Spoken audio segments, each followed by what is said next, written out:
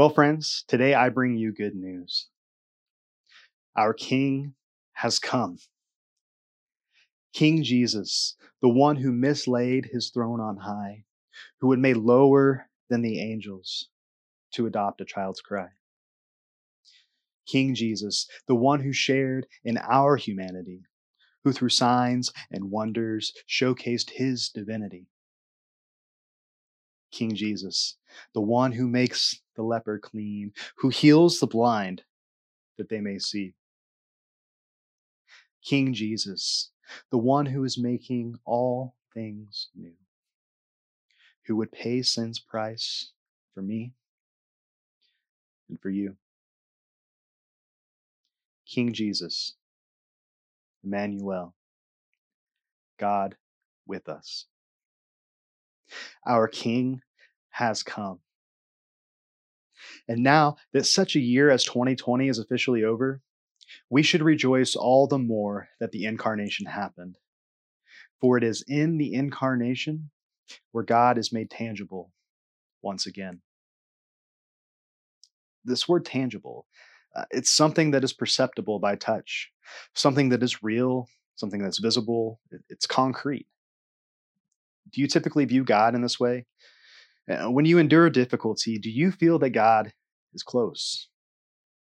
And when everything in your world is shifting and there becomes no sense of normalcy, do you feel that God is in your reach? Because after looking back on such a crazy year, I find myself questioning over and over, is God really present in all the noise? And maybe you have found yourself saying something similar. It's pivotal in these moments of doubt, to remind ourselves to lean into His Word and to speak truth into our lives. And so, for the next few weeks, we are starting a new series entitled Telling What We Know. We will be looking at key biblical narratives that shape our faith, as well as how these narratives help us live life as devoted followers of King Jesus. God as creator is where we will be focusing this morning. And I pray that by the end of our time together, that we will become more aware of God's creative process, giving us a clearer picture of the good, the true, and the beautiful in our everyday lives. And so, let's start in the beginning. If you have your Bibles, open it up to page 1. You'll find yourself in the book of Genesis, where we begin with the creation of the world. Chapter 1, verse 1. In the beginning, God created. Okay, let's stop there. The very first thing that we read in Scripture is that our God is an artist, and a very good one at that. Just look at the mess that He has to work with. We keep reading. In the beginning, God created the heavens and the earth. And the earth was without form, it was without void, and darkness was over the face of the deep. And the Spirit of God was hovering over the face of the waters. Now, there are a lot of crafty people out there, but who do you know who can combine a black canvas, a disoriented blob, and water to create something that will last indefinitely? This artistry alone is worthy of our reverence. But God did not seem to do this alone. No, we see the Spirit of God hovering over the face of the waters. And the reason for the Spirit's presence, it's not stated in Genesis, but Jesus would later say that the Spirit alone gives eternal life. John 6:63. Artistic collaboration is now taking place within the Godhead as the Spirit breathes life into creation, sustaining and protecting it like an eagle hovering over its young in the nest. Deuteronomy 32:11. And so the truth about creation continues to unfold as our Creator adds His finer details. We see in verse 3 that God speaks light into His canvas, separating it from the darkness. He then voices the expanse in the midst of the waters, calling the expanse heaven. He then verbally paints the dry ground and vegetation among the seas, and proclaims the sun, the moon, and the stars part of the heavens, separating the day from the night, providing signs for the seasons, and for the days, and for the years. God then said, "Let the waters swarm with swarms of living creatures, and let birds fly above the earth across the expanse of the heavens. Let the earth bring forth living creatures according to their kinds, livestock and creeping things, and beasts of the earth according to their kinds." And after each stroke of the brush, he assures us that these things are good. But God is not finished. His finishing touch is about to take place, and he declares it very good. Let's jump over to verse 26.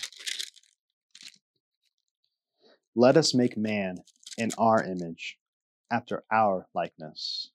Did you catch that?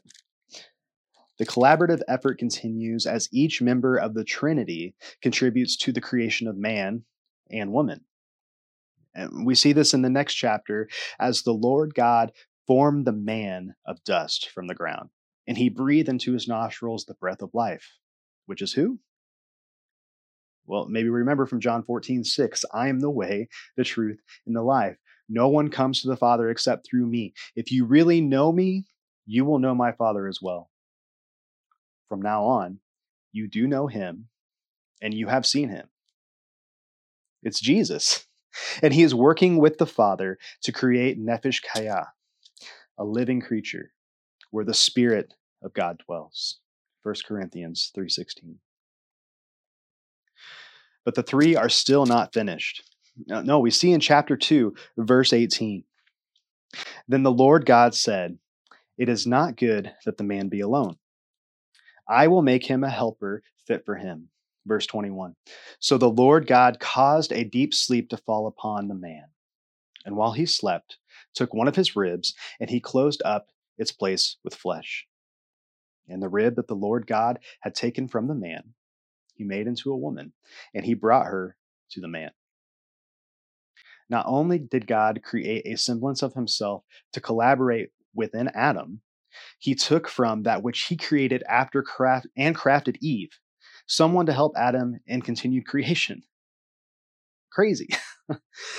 And God blessed them as he did all other living creatures, commanding them to be fruitful and multiply and fill the earth.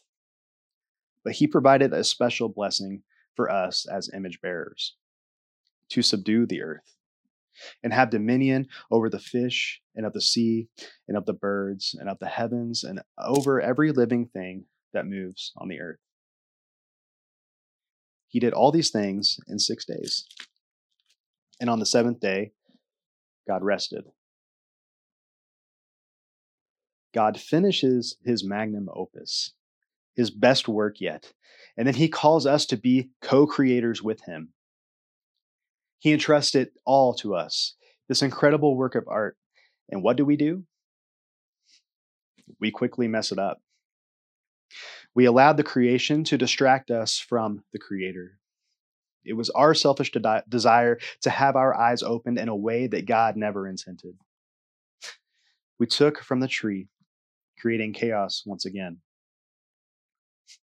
Guys, this is why we can't have nice things. Lucky for us, God speaks order into chaos.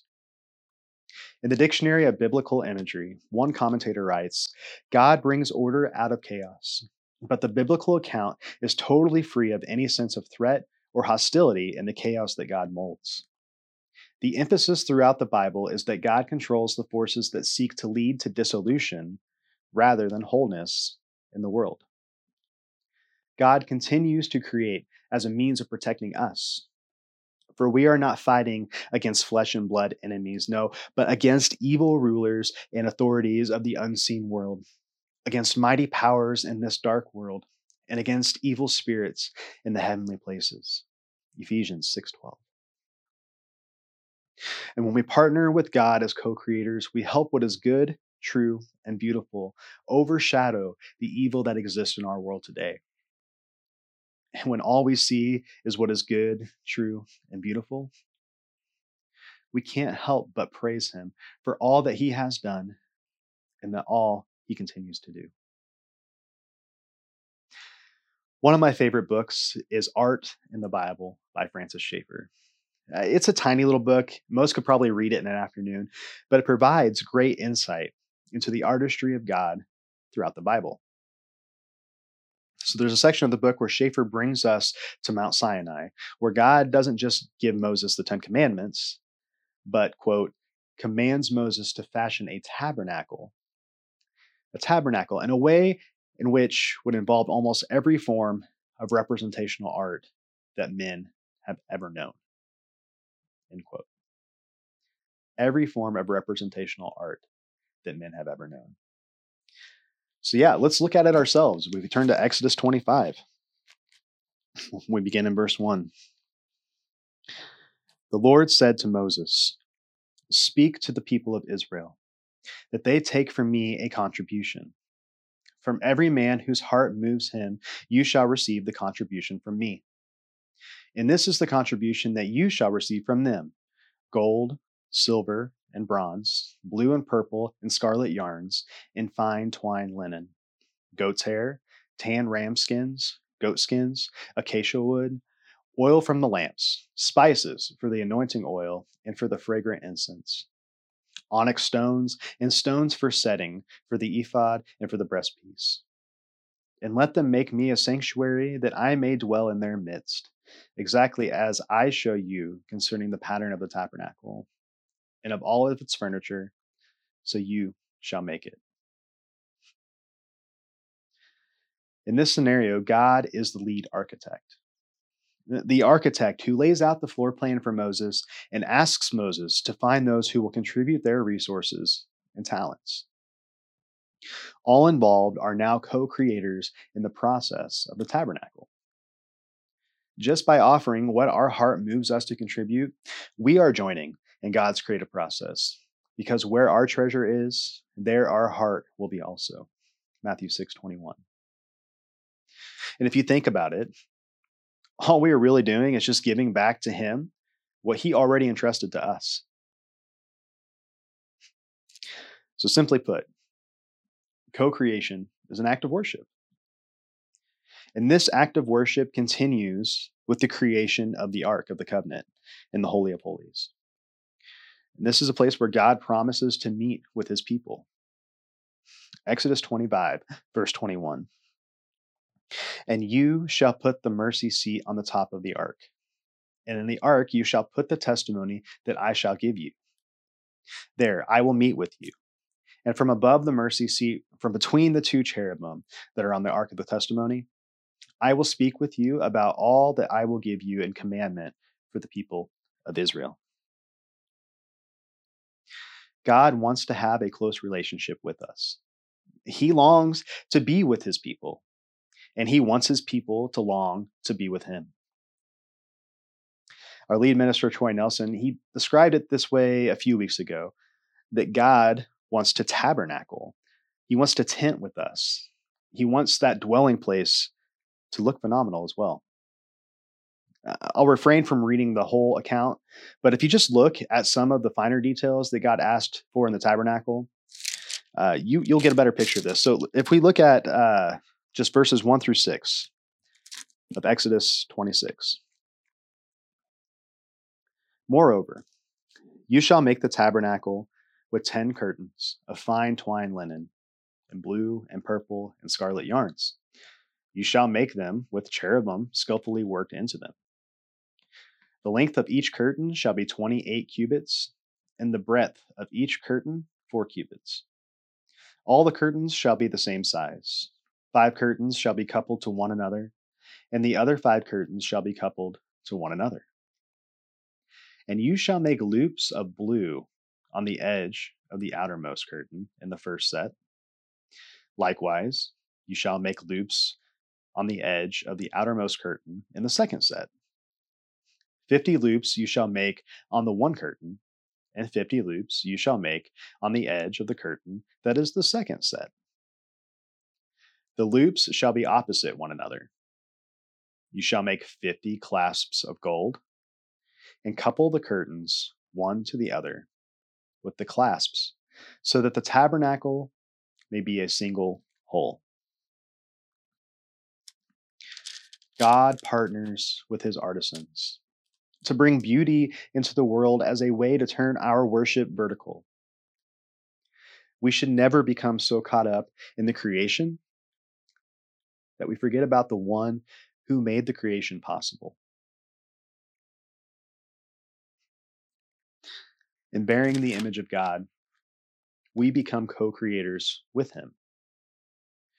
One commentator writes, creation doesn't just refer to the act by which God created the universe. It also refers to the product of that process. We are products of God's creative process, a humbling process at that. Before we begin rehearsal each week, I pray with our praise team, Father, help us get out of the way so that you may be seen.